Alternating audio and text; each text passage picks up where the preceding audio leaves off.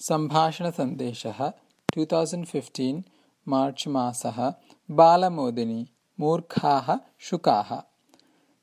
कस्मिंश्चित् वने कश्चन साधुः वसति स्म। सः स्वस्य कुटीरे कांश्चन शुकान् पालितवान् आसीत्।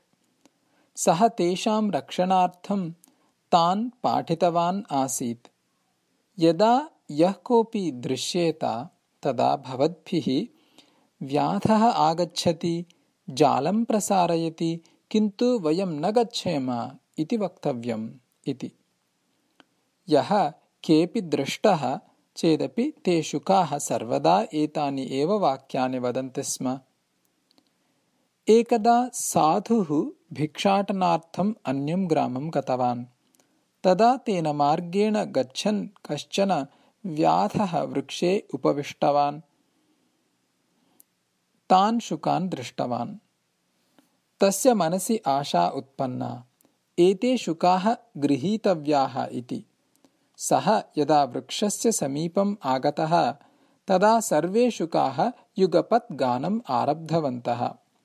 व्याधः आगच्छति, जालं प्रसारयति, किन्तु वयं न गच्छेम इति। एतत् श्रुत्वा व्याधः आश्चर्यसमन्वितः जातः। सः कदापि एतादृशान् शुकान् न दृष्टवान् आसीत्। एते शुकाः प्रशिक्षिताः, एतेषां ग्रहणं न सुकरम् इति चिन्तयन् सः व्याधः तत्रैव वृक्षस्य अधः उपविष्टवान्।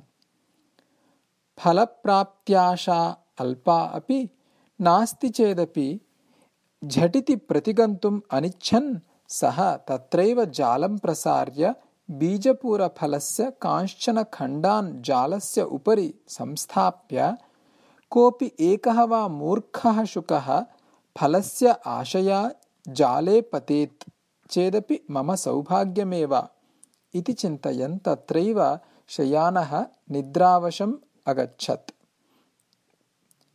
किञ्चित् समयानन्तरं व्याधस्य जागरणम् अभवत्। सर्वे शुकाः पूर्ववत् व्याधः आगच्छति, जालं प्रसारयति, किन्तु वयं जालदिशि न गच्छेम इति गायन्तः आसन्। व्याधः नेत्रे उन्मील्य अपश्यत्। सर्वे शुकाः जाले एव पतित्वा गायन्तः आसन्। तेषां मूर्खतां दृष्ट्वा हसन् व्याधः जालसहिततया सर्वान् शुकान् नीतवान्।